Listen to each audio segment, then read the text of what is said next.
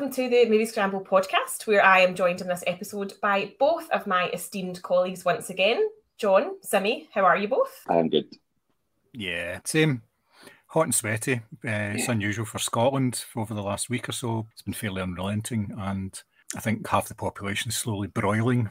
It's just, it's not, you know, pasty face with really red arms is not a great look in anybody, but you know, we tend to roll it off.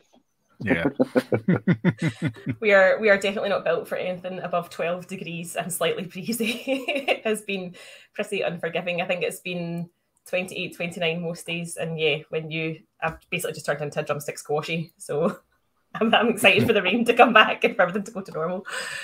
So we are doing something different in this episode for your listening pleasure. Instead of discussing a film, we are going to be discussing the industry in general, specifically cancel culture. So from Armie Hammer to Zachary Levi, it seems like every corner of Hollywood has its own dark story to tell. And in the past year alone, we've seen the likes of Johnny Depp, Alec Baldwin, Ezra Miller, Will Smith and Gina Carano all be labelled as cancelled. So who gets to decide who is cancelled, and is there ever a path to redemption?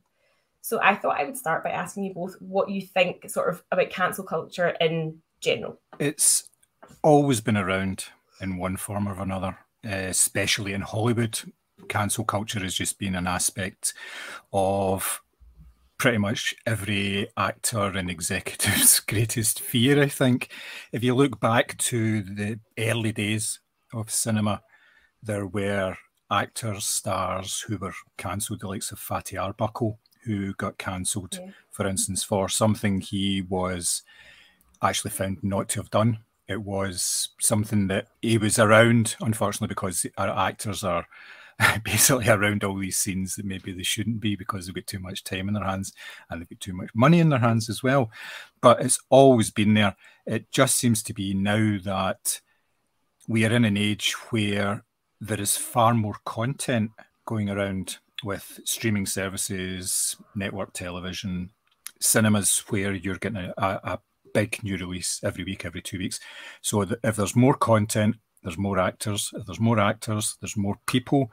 And if you just have it on a percentage-wise, then there's more sleazy characters as well. So we're getting more and more of it because of that, and because of the fact that everything is available all the time. Somebody could say something 1 minute, and 6 months later, it can turn out to be a scandal, and it's something that hits them the blind side. We've found out with people with tweets 10 years old. James Gunn tweets were 10 years old.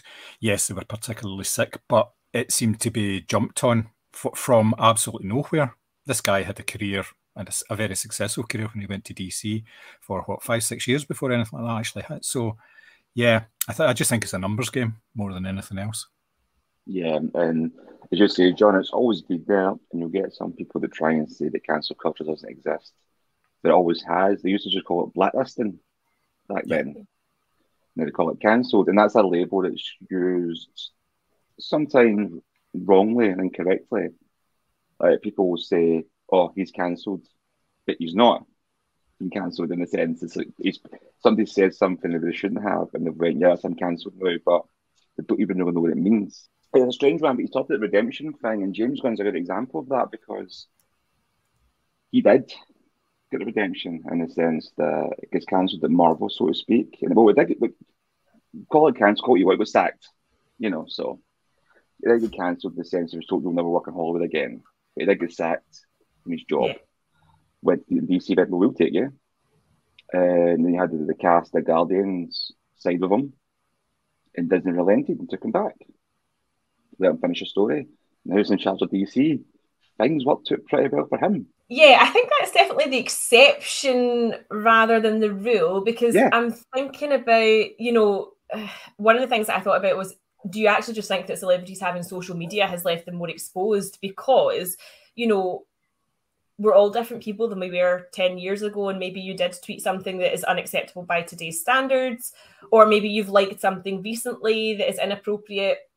I'm thinking about, Zachary Levi obviously seemed to, for some bizarre reason, like during the press run for Shazam 2, started to go super right-wing, very anti-vax, like anti-pharma on his Twitter and things like that. Do you think that just by the mere fact that we're now more exposed to celebrities in the way that we feel like we almost have this direct contact with them through their social media channels, do you think that leaves them in a more vulnerable, I say vulnerable position, because ultimately if you're an arsehole, you're an arsehole, and if you're tweeting nasty stuff, that's it. But do you think that there's more chance for you to slip up just because we have these platforms now? Definitely. I mean, the things celebrities are tweeting are probably the conversations the ones had in private, and now they're just telling the world. I think that's fairer for a lot of us, though. Yeah. I think things that you used to say, you would just now tweet out. Aye, but that's the thing. It's like it's right, whether Republican or questionable views with celebrities isn't a new thing. It's just, as you say, they can now tweet it and tell the world it rather than have a conversation with our pals at a party and nobody ever hears it, so nobody ever really tells. You've got to wonder about these stars, though, because they don't work in isolation. Like I hinted at earlier, everything's got to do with money. So therefore, a star has to maintain a certain profile. So therefore, he has staff. And a lot of the time, staff handle the people that you don't hear anything about. They don't make any controversial statements on any of the social media channels. You can almost guarantee that they do not handle their own social media. It's handled by somebody within their team, and they vet everything that this star is saying before it actually goes live. It's just the ones who, for whatever reason, have said, no, it's my voice. It's going to be my words. And that's really when it starts to go off the rails for them. So you've got to wonder why, if some of these people who, the likes of Zachary Levi was a very, very strange one, because you would have thought that the powers that be at DC would have been all over him just during after it finishes, after Shazam flops spectacularly, then he can go and do whatever he wants. But while he's working for them, you'd have thought that there'd something written down, some contract saying, don't be an arse. Don't write anything that's going to make you look daft and therefore reflect badly on the product that we're trying to recoup our money on. It doesn't make sense sometimes. And that to me was like, it was almost like, I don't know if he was going out of his way to, because they knew Shazam 2 was going to flop, and he was like, oh, well, I can be myself now anyway, because we know this is going to be shit. But even things like, celebrities who were clearly breaking like COVID lockdown rules and then posting it on their social media. I'm not saying that merited them getting cancelled or whatever, but it does make you think, oh, you're way more exposed than, not that the studio system was right, obviously, but it created an image of stars, and it was like, well, this is them as a homemaker, or this is them as an actor, or this is them, helping the poor or the army vets or things like that. Whereas now it's a total free-for-all, because as you say, John, unless you've got staff who are very carefully curating an image of you akin to the studio system, and you're posting videos like, oh, I'm jetting off to a big party, and everybody else is sitting at home going, well, I can't see my gran. How is this fair? Like, I do think it leaves them in a more, I don't know, I want to say vulnerable position, but vulnerable is not the right word. They're definitely more exposed, I think, is the yeah. I mean, if you look at just the DC examples that we've talked about, obviously Zachary Levi was promoting Shazam, and currently you have Ezra Miller coming out and doing his first sort of interviews for 18 months, something like that, in support of The Flash. Now, if you look at those two, it's two DC movies, two big budget films. With Shazam, the studio has just kind of distanced himself from Zachary Levi. He just went, nothing to do with us, that's well out there. But with Ezra Miller, after all his troubles, they supported him. They tried to change the narrative. They made sure that he was out of the public eye for a long time. Obviously, stories were still circulating, but there was no added fuel for the fire, because they knew a lot of their future plans for these superhero films depend on The Flash. The Flash has been used as a sort of reset point. Right, because I was just about to say, and why do you think that is? Because I always remember, do you remember when Tom Cruise had us jumping on the sofa, I'm so in love, and then he just disappeared from PR for a while, because it was clearly like someone had a word and gone, okay, if you want to work again, you know, we need to take you away from the, and I feel like that's definitely what they did with Ezra Miller, and I wondered why he did get a slightly different treatment. But obviously if he is or his character is the foundation of the next stage, then that's an investment for them, isn't it? Making Whereas sure that they've looked at Shazam 2 and thought, no, there's something wrong, because they track the progress, they track the numbers before it actually comes out, and they obviously realised that Shazam wasn't going to be the hit that they thought it was because of all the negative information around it, with obviously to do with The Rock and everything and all that as well. And obviously the icing on the cake was Zachary Levi becoming a right-wing nut.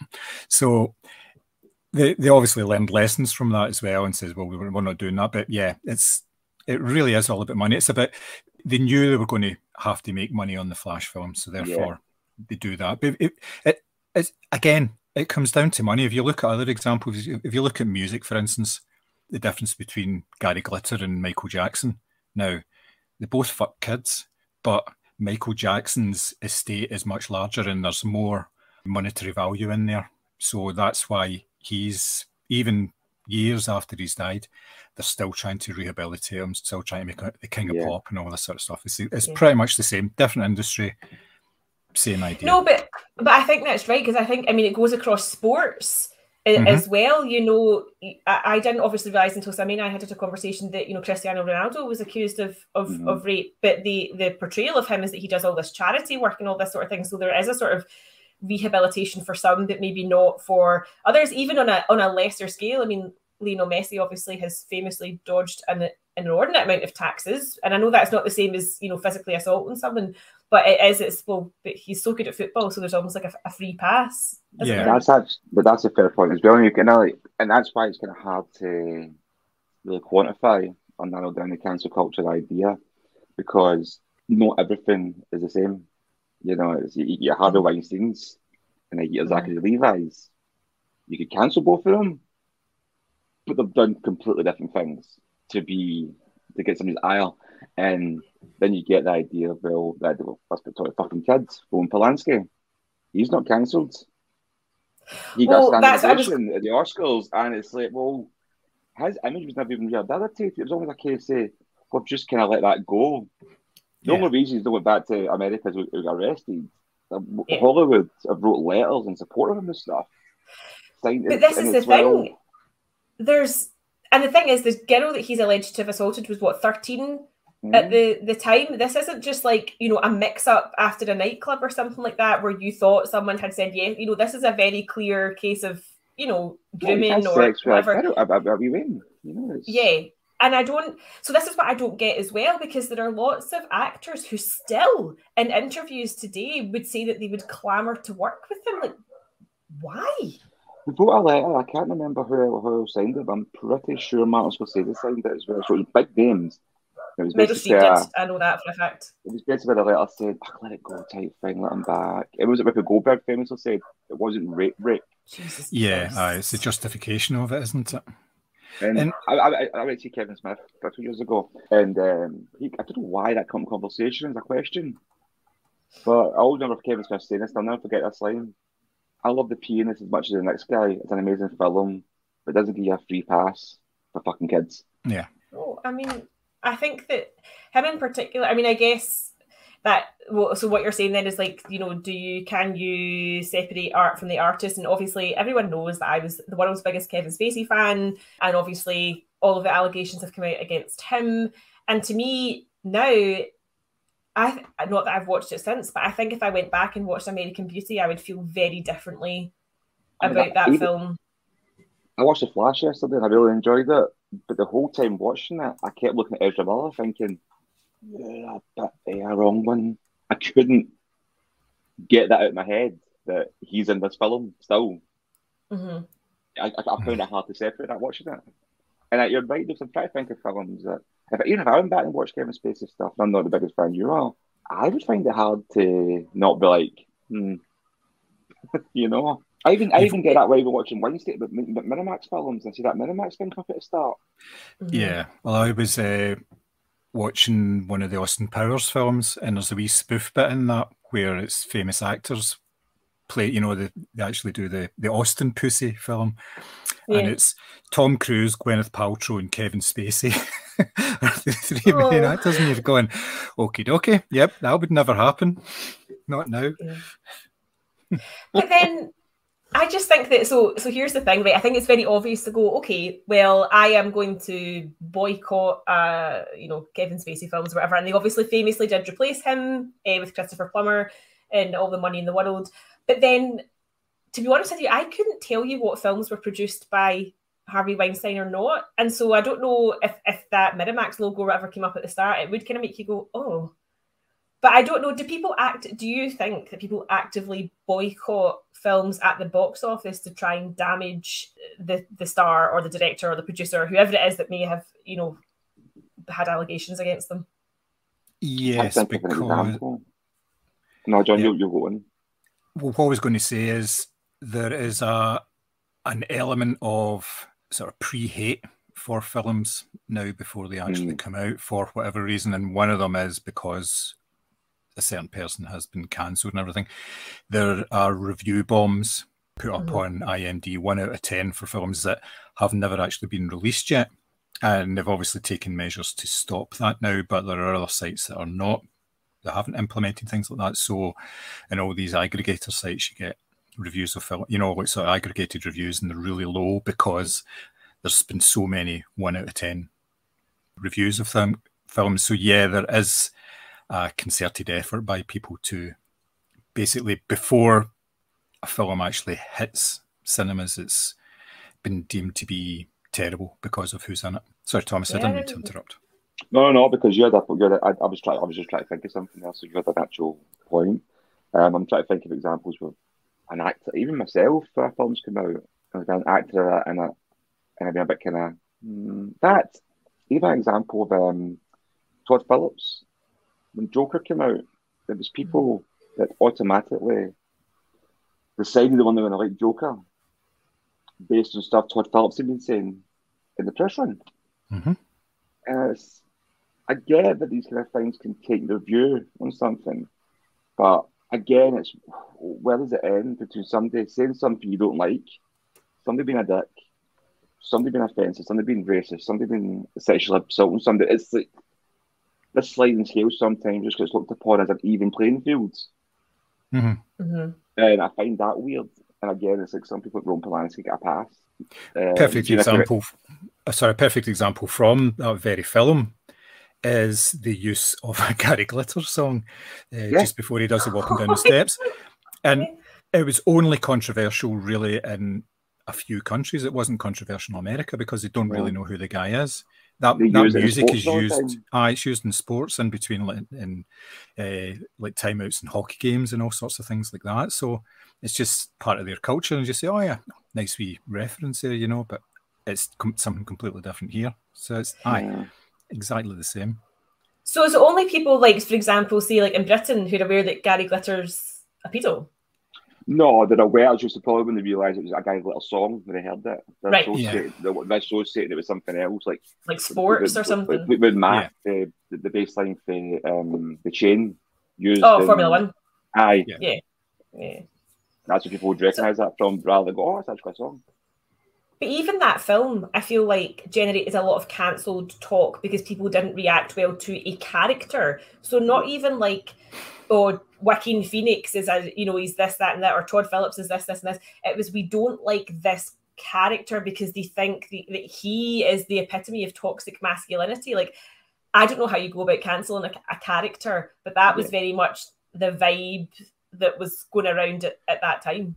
No, you're right, and that's actually a very interesting point. When we start cancelling characters because people don't like a character, and you're like, come on. You don't have to like Succession, for example. You don't have to like characters in a show or a film.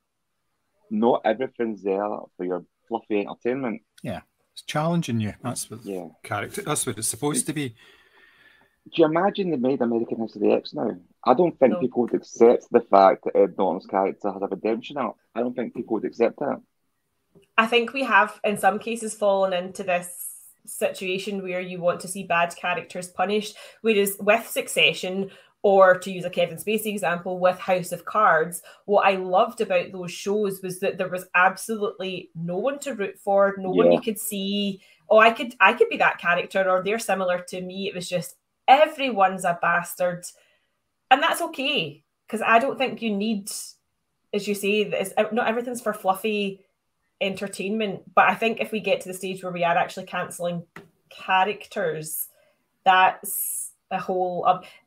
I can't even explain that. I think that we do have very much these days trial by social media or trial by public opinion. And if you tweet something or say something at a press junket that's perceived as wrong, it might not have been wrong a year ago, but the mood in the camp has changed. How can we predict what's going to be offensive in years to come? I think there's certain markers that are always going to be offensive, but I think that I'm obviously not encouraging people to, express extreme views, or whatever, but I am slightly worried about, trial by social media. The example that I can think of, and this isn't a film example, but Margaret Atwood had retweeted an article about, I think it was a Canadian hospital that was going to change the word mother to birthing parent or something along those lines. She didn't actually tweet anything with it. She just retweeted the article.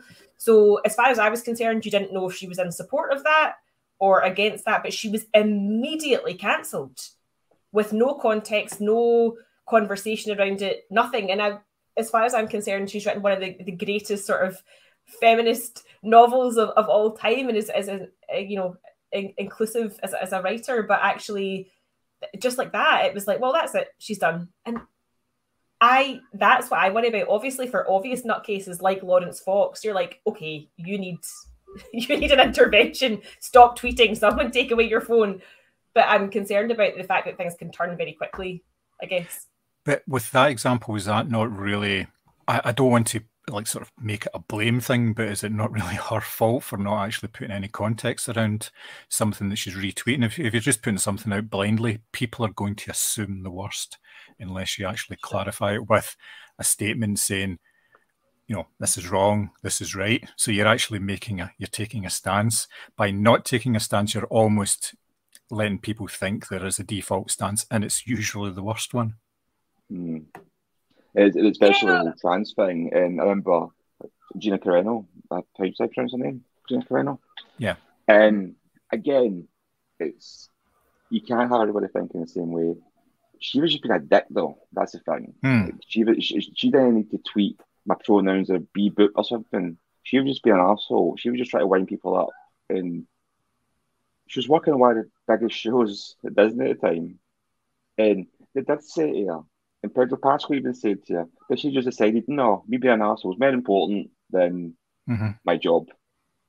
Well, Pedro Pascal's sister, not transgender. So I don't know how Gina Carano can tweet this stuff, and perhaps even he stepped in and was like, he did. I think he did. Yeah. He explained to her the importance of pronouns and stuff and try to have a conversation with her, and she went, yeah, I get that. But I'm talking about a character. So that's the thing. So in her case, she felt it was her freedom of speech was very important to tweet stuff than be employed. And then she gets sacked, and it's like, oh my God, I'm cancelled. It's like, you're being a dick. You can have these views if you want, but you're being a dick about it. Yeah. I mean, she threw away a career, really, because there was going to be a whole programme around her character from Star Wars as well. That's what it was planned to be. It's not like she was drunk and said something or accidentally said something, or people were looking through old tweets. She just kept saying stuff, even though she was told this isn't a good idea.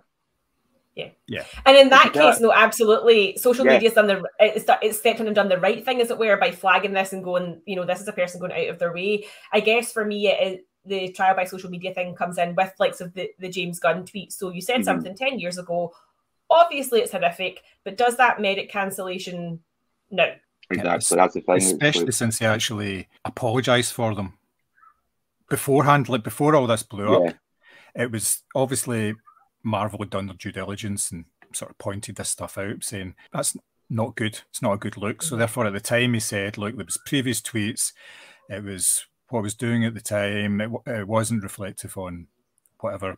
And looking back on it, it's really bad. And he sort of unreservedly apologised, but that wasn't good enough because it actually surfaced later on, and they chose to ignore the fact that he had actually sort of pre-apologised. He'd done a pre-apology for it. So that was going to blow up anyway. that was taken as sort of a cause. It was like a right-wing cause. It was almost to get back, because this was, if you think about it, it was round about the time of Gina Carano, and there was some other people, like right-wing figures, who were getting cancelled because of their views. So it was almost like they were looking. Yeah, it was revenge. Yeah, that's what they done the same. Anthony Jeselnik as well, went through his old tweets, and he just went, so.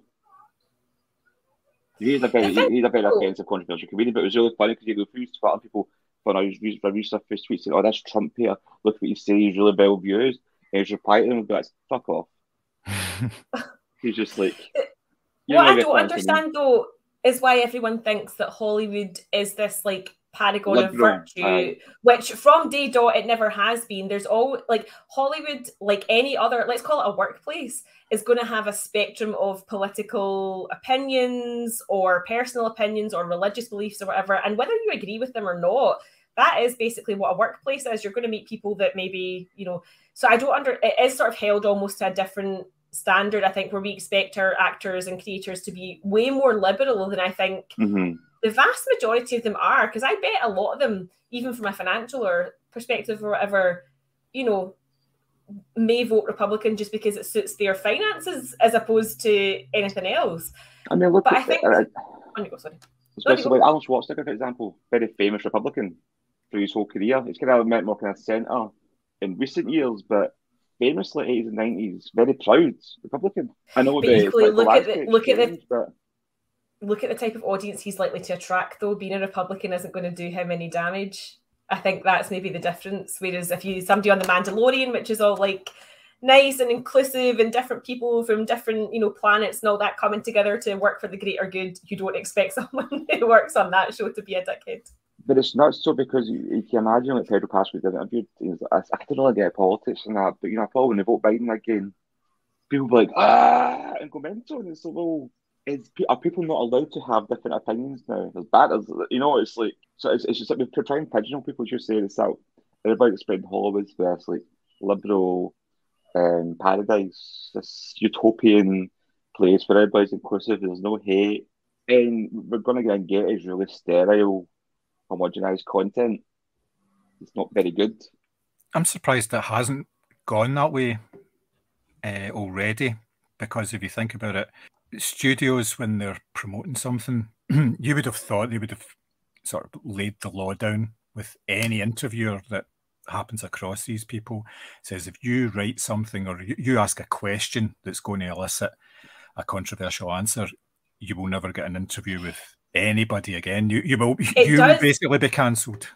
It does for some people, though. People like Tom Cruise, for example. So after that public, jumping on the couch thing, he has as far as I'm aware, you are allowed to talk about the film that he's promoting, the dangerous stuff, but you are not allowed to ask him questions about, so who are you dating? Or, I think there are some stars that do have a very careful set of questions given to them because their team or PR or whatever are scared that if they are asked about, and what's your opinion on the situation in Ukraine, that suddenly an answer comes out that you can't retract. Well, what's the guy's name for life, man? Tom Felton played Draco Malfoy in Harry Potter. He was getting interviewed, and he was asked just randomly what he thought of J.K. Rowling's views on trans people, and he kind of went, his publicist just went, interview's over. And I thought, that sounded a bit extreme, but at the same time, fair play, because he's there to talk about his film, and it's a bit of a shitty question to ask somebody who's not been involved with J.K. Rowling in like 10 years. He's there to talk about his film, and they're just trying to get a controversial statement out of him. I do wonder though if that's because like Daniel Radcliffe has come out and been really vociferous about how he doesn't support her views, because obviously he does a lot of work with like trans community groups and things like that. So I wondered if it was just trying to elicit a statement like that. But ultimately, yeah, you're right. What the fuck has that got to do with, a film that he's not been in a Harry Potter film for 10 years, whatever. What the fuck has that got to do with the film that he's promoting? Done the same with Channel 4 news broadcast. I can't be his name for life now, but you'd know him to see him. He was interviewing Quentin Tarantino and Robert Downey Jr. They had 2 interviews. And Robert Downey Jr., they kept bringing up rehab and his drug problems and that. So Robert Downey Jr. just went, the interview's over, and walked off, because I'm not here to talk about this. This has been well established. But Tarantino just went back at him and jostled, because he went, it was the Django's that you think in gun violence in films, like promotes real violence in real life and that. And Tarantino was like, nah, but I'm not really going to talk about that. And he kept bringing it back. He's like, well, Jamie Foxx was talking about it. Well, go and interview Jamie Foxx then. It's like that's, it's like, everything has to. Why? It's, they talk about a film. I know a film is even controversial. Robert Downey Jr.'s case. Why go back to his past, which is well established? Yeah, because it's for headlines though. So if you're a journalist and you get a sound bite of him saying X, Y, and Z, or you are able to print a headline of Robert Downey Jr. says such and such, that makes you maybe more valuable as a journalist without maybe. I don't know. It's tricky because with people like, so for example, like Rob Lowe and Robert Downey Jr. obviously had kind of scandals, if you want to call it that. Yeah, Rob Lowe's an interesting one as well. Yeah, roughly at the same time, and they do seem to have been allowed back into the fold. But again, I'm lumping those two together, and that's maybe not fair because obviously Robert Downey Jr. was addiction issues.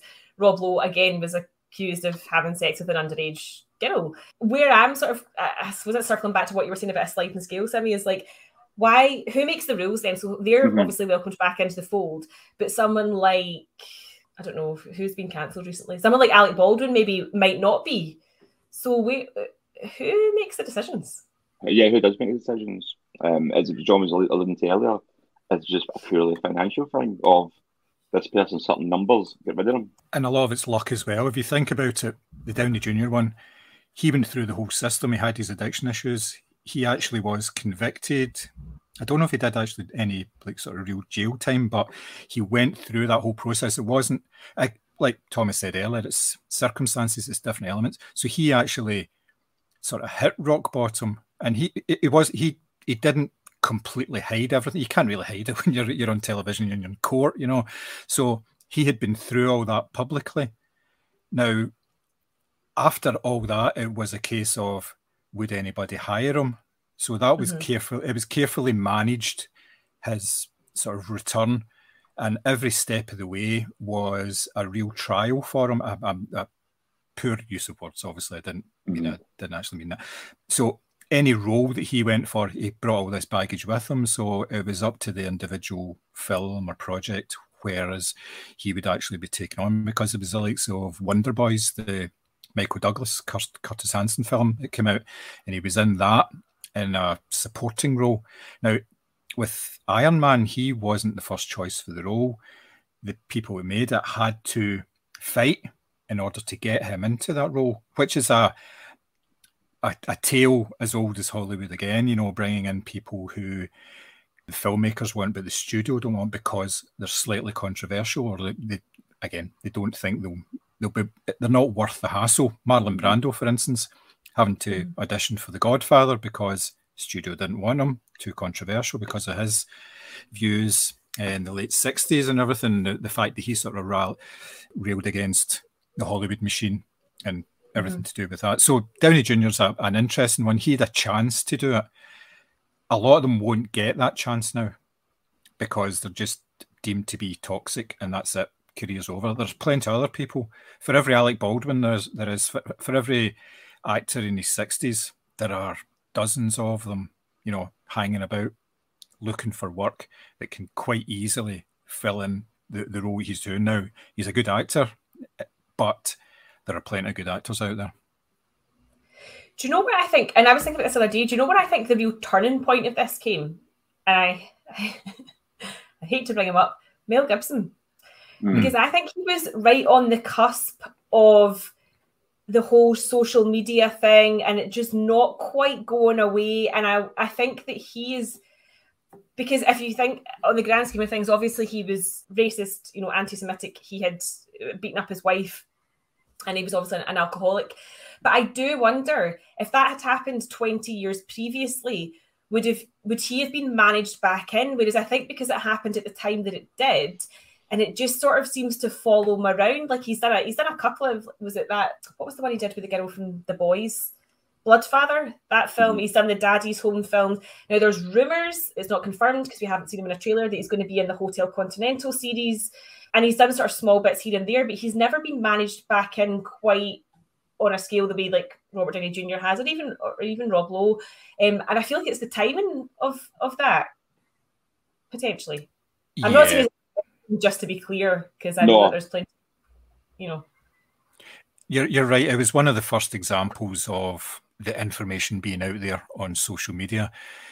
He obviously made the mistake of being recorded when he was making a lot of anti-Semitic remarks and everything. So there's no way to sort of muddle that.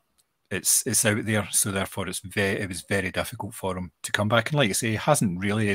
He's still around, but you don't see him as top billing on a big film or the special guest star or anything, you know, that's sort of a pivotal but small role in a film, sort of a father figure role. You don't, I mean, would you want him as your dad? Yeah. And that whole thing is well, it's like, I mean, not a Hollywood point of view, but a fan point of view, it's crazy Mel. Mel's a bit mental. And he's got this kind of like image now of just like he's a bit wild, but it's like, well, what you said though. It's like been a bit of a kind of wild man, you know, having a few drinks and carrying on and smashing the place up at a party type for being racist. Yeah, but the thing is, and this is what I mean about if it happened 20 years earlier, because I am 100% convinced that he is not the only person that has said those things or done those particular things. I mean, if you look back at books that talk about, you know, classic Hollywood and the studio system and all the sort of abortions, abuse and drug use and alcoholism and, you know, obviously gay relationships were seen as unacceptable. So all of this was covered up at the time. And it was just really managed. Your whole image was managed, whereas I feel like he was maybe on the cut. Him and maybe Hugh Grant with obviously his prostitution, but then Hugh Grant sort of went away and has come back and for whatever reason, because it's almost like, oh well, he was this sort of, you know, bumbling English gent and he sort of get caught up and he said he's sorry and all this sort of thing, but whereas Mel Gibson has obviously never appeared apologetic. But because I was thinking about that, and I was also thinking about Johnny Depp because obviously he has had his new film premiere at Cannes, and I was 100% convinced that after that trial, the two of them, as in him and Amber Heard, were finished, like absolutely finished. But he seems very like ballsy about, well, I'm the aggrieved party here, so why shouldn't I have a career now? And part of me wants to say to him, no, go away, like do the, you know, take the time, because neither of you came out of this covered in glory, and actually it feels a bit gross seeing him now, I think. Yeah, I get that. Sometimes people just need to go away for a while, as you're saying. Let people forget about you for a bit and then come back and then see if people want to see you. It's more difficult now, though, to go away and come back because the stuff is still there. It's not like before when there weren't websites dedicated to these sort of things. So, you know, you can't just... Before, you would have more trouble picking up things because it was just newspaper-based or whatever. But now, all you need to do is put in a hashtag Johnny Depp and you can find everything almost immediately, and it's just come back and it's completely fresh. And what's interesting about that trial is that, you know, we talked about trial by social media. It obviously people were literally sitting on their lunch break watching what had been said in statements that day through Twitter or whatever. But what was also interesting was that celebrities who came out and said they supported one or the other were also at threat of being cancelled because of whose side they'd fit, which is just madness to me. It turns the whole thing into a circus. It does. It's that way. It's the kind of sliding scale thing. And people really want to get cancelled now just because they've got different views from someone. That seems to be the kind of the measuring stick for a lot of people. Like you take a trans thing, for example, Margaret Atwood retweeting that article. Again, as you're saying, John, we retweet automatically if people think the worst and jump to that thing, but engage in conversation first, maybe. People go from 0 to 60. Yeah, but like you just said there, conversation doesn't work because if you say something, you're not going to have a civil conversation with somebody on a topic. They're just going to, they have an opinion and you're not going to change that opinion. That's not on the internet anyway, because I don't think the internet leaves any place for nuance. Whereas if we were sitting in the pub and we were having a conversation and maybe we had a disagreement over something, at least you could see the other person's point of view. They could explain their points, you could explain yours, and who knows, maybe you would even change your mind. The internet does not leave any space for that whatsoever. It's weird though, especially with Twitter, has that entitlement from people. I'm going to tweet this famous person and I expect a response. Yeah. Why? And plus, people speak to each other on the internet the way they would never speak to each other in the pub in real life. I know. Somebody described it. It's like road rage. You know, people are in their car, they're protected, so they'll act a way they wouldn't if you bump into somebody in the street. And Twitter users are the same because they know they're safe from any retaliation. Yep, totally. Yep. Yeah, I completely agree with that. I think one of the things that, so I put out a tweet to say we were going to discuss this, and I asked people for examples. Obviously, Kevin Spacey came up. That's never going away, is it? But one of the interesting examples that came up was Shia LaBeouf.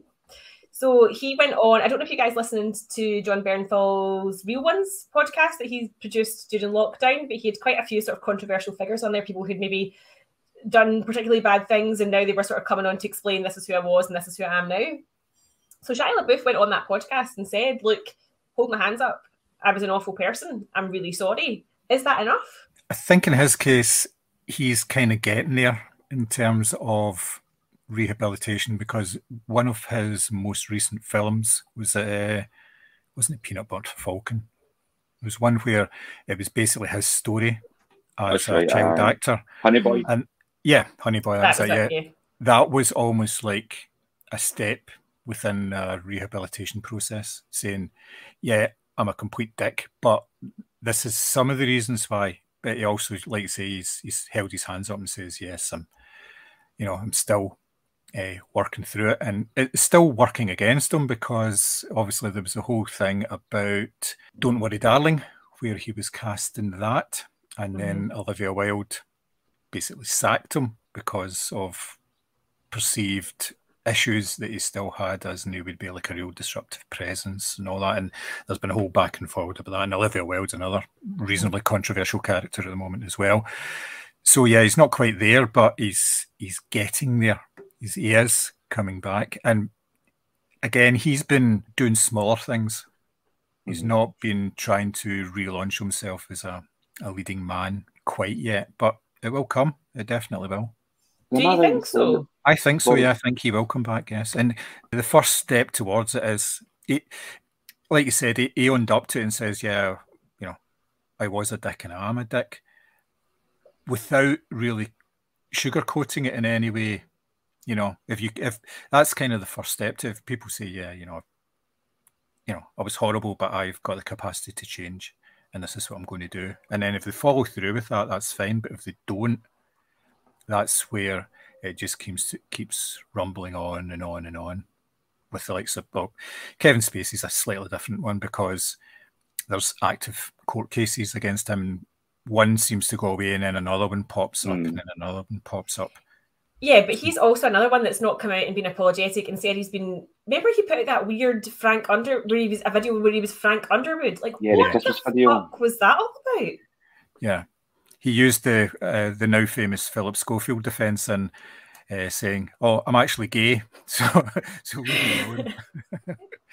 Although, again, so obviously it's not a film, but the Philip Schofield thing I kind of followed with interest, because Twitter is very much divided between, you are persecuting a gay man and no, he's a horrible, toxic person. So there's, again, you fall into two, like most things on Twitter, right? You fall into one of two camps. But yeah, I think the Shia LaBeouf is, I'm surprised you think he will come back. I don't think he'll ever be back on the scale that he perhaps was.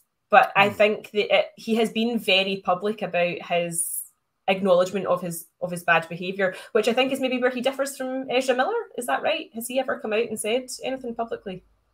He has, but it's been through his... Yeah. It's very much filtered through the whole media engine. So they're keeping him away from really saying very much. It's sort of a Tom Cruise idea, you can talk about the film, can't really talk about anything else, and they're limiting the exposure. If you think about it, for like this $200 million film, the star hasn't been, on every single talk show, doing, like, basically touring the world in support of it. You would get with the likes of, like, Guardians of the Galaxy, for instance. Guardians of the Galaxy Volume 3 had everybody doing talk shows, doing podcasts, doing all sorts of interviews and stuff that were all over the place. But yeah, with The Flash, it's not been at that sort of level. So I'm really glad that you brought Guardians of the Galaxy up. I was hoping someone would, because obviously everybody has been on the press tour. Now there are rumours about Chris Pratt's sort of evangelical religious faith and the faith he used to go to Hillsong Church, obviously, which is famously very anti-LGBTQIA+. And he's said comments, so he's actually been dug up over lots of things. So he, for example, thanked his now wife for creating a perfect child when their first daughter was born. And obviously his son with Anna Faris has, I think, learning disabilities or physical disabilities. And he said a few things on his Instagram captions where if you read them with a sort of religious lens around them, you would go, oh, you think, your wife's place is in the kitchen? Huh? Like, I feel like he has not snuck under the radar because everybody seems to be aware of his religious affiliations. Again, why is that a free pass? Because let's be honest, Tom Cruise does get hammered over the Scientology thing. So why should Chris Pratt not get hammered over something just because it happens to be an offshoot of Christianity? We did very briefly, but again, I think it was because it wasn't helping his box office numbers, so people were cool with it. I think the minute it starts affecting the box office, that's when Hollywood takes action. In terms of, from a public point of view, I think he has been hammered in the whole Twitter sphere and that. It didn't do him any favours when he was cast as Mario either. And people were like, what the fuck? And then the film was $1 billion, so it's, well, you can't stop the Chris Pratt machine. I think that perhaps says more about the movie. Who goes to see movies and who makes movies is perhaps the answer to the Chris Pratt conundrum, if you want to call it that. Because he has been acknowledged as Marvel's least popular Chris. So I just don't understand why he maybe gets a free pass or whatever. I think with things like that, so it's almost like a kind of, I don't want to say open secret, but it does come back to that whole, the Weinstein thing was seen as like an open secret. The Polanski thing was like an open secret. Why the fuck let's come back to the idea of Hollywood as a workplace. Why would you put up with this open secret of, if that man wants to put you in a film, you are potentially going to be raped by him, but it's fine because you'll get an Oscar at the end of it. Why have they put up with these open secrets for so long? Well, careers are made and broken on single decisions. That's what it comes down to. It's money and power. Yeah, money. Well, exactly. Yeah, you hit the nail on the head right there. That's what it is. Always has been. If you think about it, the casting couch. Yeah. Well, that's always been a thing, but it's just because I'm looking at this and I think when I even looking at the list of people who have been cancelled recently, it's majority men. Sorry, guys. There's the occasional woman who says something or does something like your J.K. Rowling's or your Gina Carano's. But for me, it's like if you knew that there was a sexual predator in your midst, but because he churns out great movies, I personally can't get my head around that, and that's someone to me that should have been cancelled, if you want to talk about it in those terms, a long time ago. And that's why I don't understand the sliding scale that you've obviously talked about, because why was it okay to have a rapist essentially living and working amongst a lot of vulnerable creative people, but it's not okay to, I don't know, tweet something out or whatever? I don't understand the people turned a blind eye. It was beneficial to them. It's horrible to say, but it's just as John said there, careers made and broken, and people are in that kind of system thinking, I don't want to rock the boat here. If I speak up, I'm the one that's going to be. Maybe people go to that kind of point of view that if I speak up, I will be blacklisted. I won't be able to find work, and he'll continue doing what he's doing. So, and I do agree with that, because look at is it Katherine Hagel spoke up about the poor conditions for women in Hollywood, and in particular on the set of Grey's Anatomy, and then her career fucking tanked. I think the last thing I actually saw, and I'm embarrassed to admit that I've seen this, was The Ugly Truth with Gerard Butler. It's a terrible film to, if you're an incel, it probably really plays into how you think men and women should be.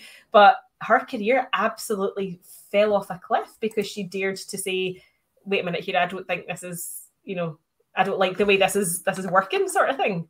Does she also have a go at the writers at Grey's Anatomy during a speech at the Emmys? Oh, did she? I didn't know that. I think so, yeah. Yeah, she also has a go at the writers. People are like, well, what were you anymore?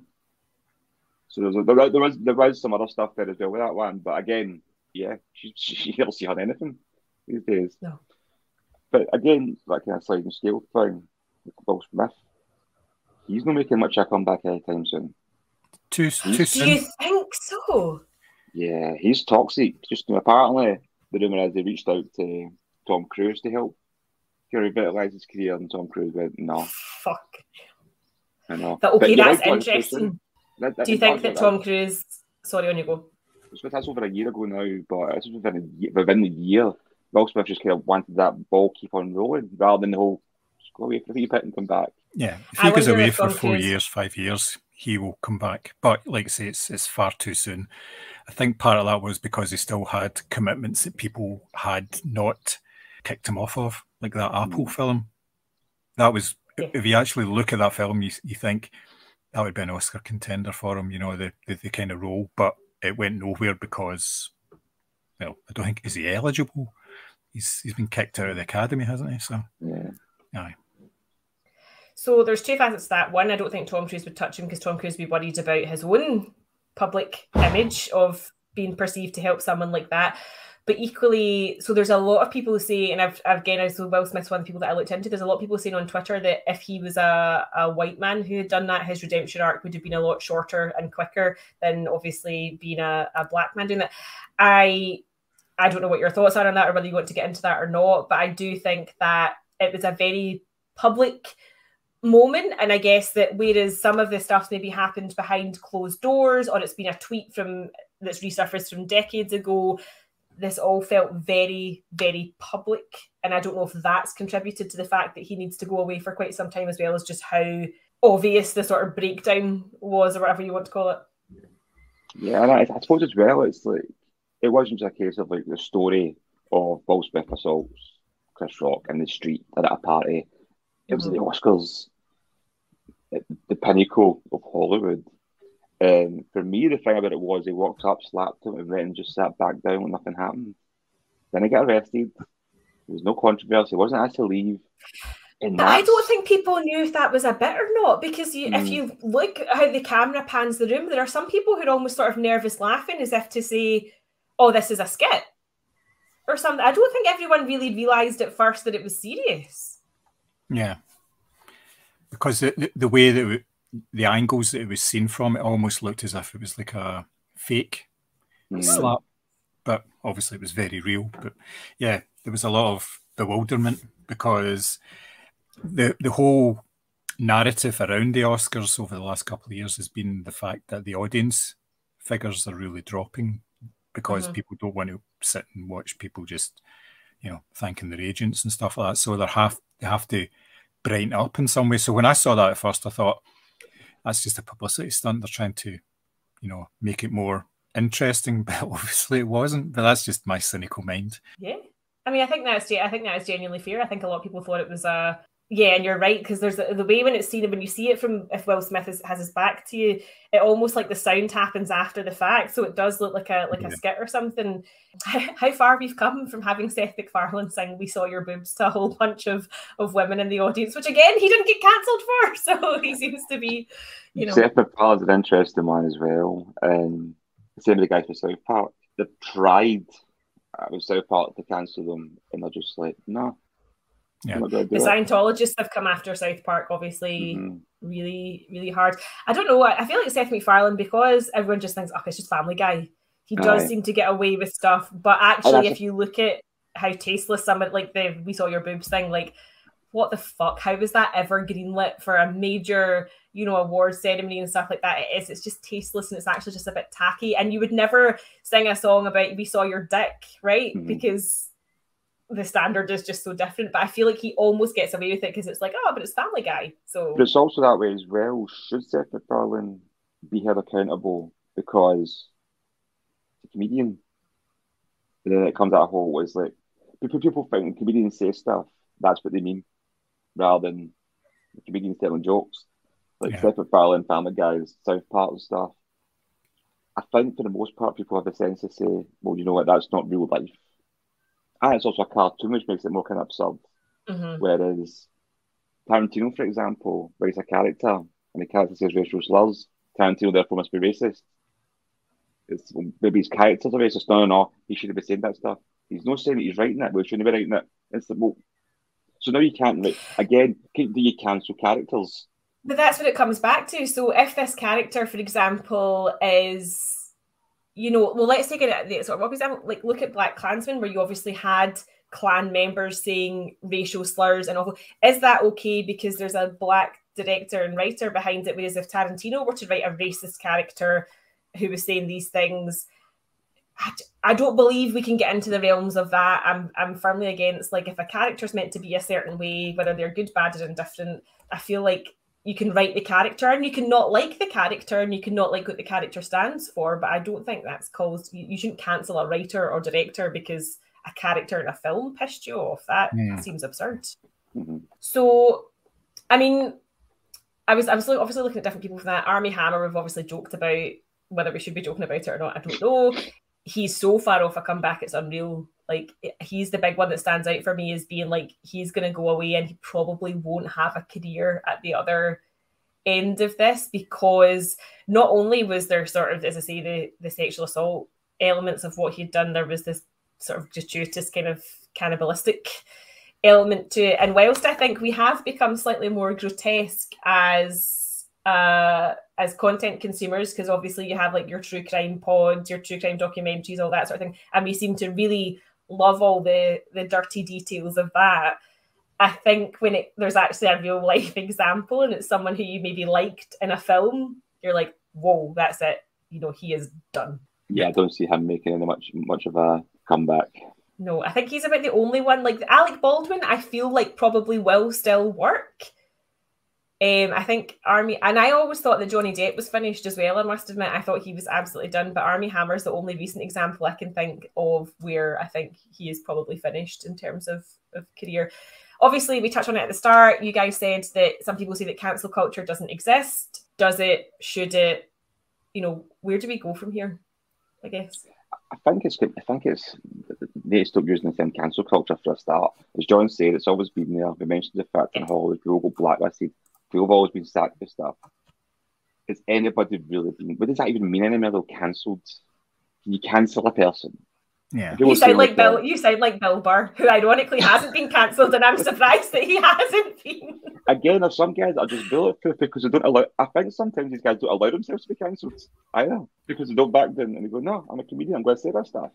I think it's hard to cancel a comedian because, take Frankie Boyle for example. Frankie Boyle has said, in my opinion, much worse than Ricky Gervais. That Frankie Boyle had the cheek to attack Ricky Gervais for his jokes. Mm-hmm. Again, I think so. After some of the controversial things that he has said, which, whether you give comedians sort of more license or not is a whole other thing in itself. But I think after some of the comment, he could sort of went away after he did a sort of series of shows on Channel 4 or whatever, and then sort of went away for a while, and then is now doing like maybe Taskmaster or whatever. But I think I feel like you want a comedian to push the boundaries a bit. You want that, as long as it's not actively like going after someone in a really distasteful way. Like you don't go just to hear knock jokes. You go to have things pushed slightly. Like you want that sort of gasp, don't you, when somebody tells a joke? And you're right. Just because a comedian says it as part of a routine doesn't mean that's actually what they think. But yeah, it's a tricky one. Because that's a thing. Because that's what people starting to say with people with characters now. Because we're mentioning the writers written this. That must be their thoughts. It's like, well, it's just not that bad character. Not every character has to be this. I keep using Disney as an example because I think Disney are doing this for their characters. Whiter than white, ironically. That's what they've been doing for a long time. Yes. But they are, they're kind of, and I know we get it's good versus evil and all of this stuff, but if your characters have no struggles and are just perfect. I watched 2 trailers yesterday, one for Indiana Jones and one for Blue Beetle. I'm going to have to talk a wee bit here, but again, is this a kind of landscape? Indiana Jones, they make a joke about capitalism in the trailer. And then Blue Beetle, they mention Batman, and the guy turns and says, Batman's a fascist. It's a wee throwaway comment, it's a joke, but it's almost like, we've got to cancel Batman now? Is Indiana Jones got a political view about capitalism? Does everything need to be left-wing and art? Basically, I don't think we know where it's going to go. I think because the minute you veer centre right, you're cancelled. Yeah. And like you say, Thomas, the actual word or the phrase cancel culture has just been, it doesn't mean anything. It's been co-opted in arguments the same way that woke has been co-opted. It doesn't actually mean what people think it means, to quote The Princess Bride. So it's not going to go away. The name may change, but it will be always around, I think, and it's only going to get worse. As you've got to remember, I mean, a lot of celebrities and actors may be very good at what they do. They may be very good at bringing a character to life, but a lot of them are really, really stupid. They just don't have any sense. So, you know, they're going to do stupid things. They may play all sorts of very interesting characters on screen, very important people, presidents and kings and queens and professors and what have you. And people tend to think of these people as those characters. They take those characteristics and say, oh, he must be a smart person. So when they turn around and not be a smart person in real life, you think, oh, okay. It's just, it's perception, isn't it? Yeah, absolutely. I think what we need to remember is that ultimately these people are still human and we need to leave capacity for flaws. I'm not saying that, you know, being a paedophile or a racist or whatever is a flaw. You obviously should have repercussions for that. But for someone saying a silly thing 10 years ago or whatever, that to me is just a flaw or a mistake. It's the sliding scale is what troubles me more than anything else. But yeah, I think that's everything from me. Does anyone want to add any other thoughts on being cancelled before this podcast eventually gets us cancelled? Well, just the fact that you two kept misgendering Ezra Miller earlier, so you're probably cancelled. I completely forgot about that. I can only apologise to whoever the person that listens to, because no doubt they will end up cancelling us. Of course, all I need to do, though, is actually say the word they. And I'll insert they every time. I'll go back and edit even for every single instance. Yeah, yeah. So I'll edit. Yeah. In the grand scheme of things, if I was going to say us, but if you two misgendering Ezra Miller is worse than Ezra Miller, you know, starting a cult, brainwashing people, grooming people, getting into houses, assaulting people, then the world's a bit fucked. Yeah. Okay. I think Kanye's just started his own cult, hasn't he? Or no, religion, he's called it. He's cancelled. Yeah. The thing you've got to remember is, would the world be a better place without the Moviescramble podcast? No. I'm divided on it. I don't know.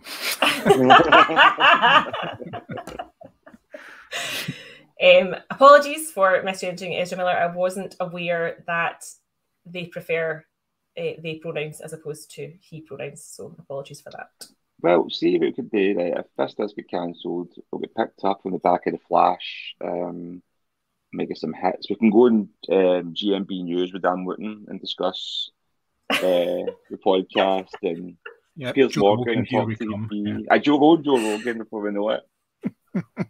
I was going to say Eamon Holmes. You went straight to Joe Rogan. What I love about Eamon Holmes, though, is talking about white saviour. He's come out and be like, yeah, I've been telling you for years that Philip Schofield's a pedo and that Good Morning Britain or whatever it's called is full of toxic behaviour. Like, okay, mate, where were you then? You should have been calling this out at the time if that's what you saw.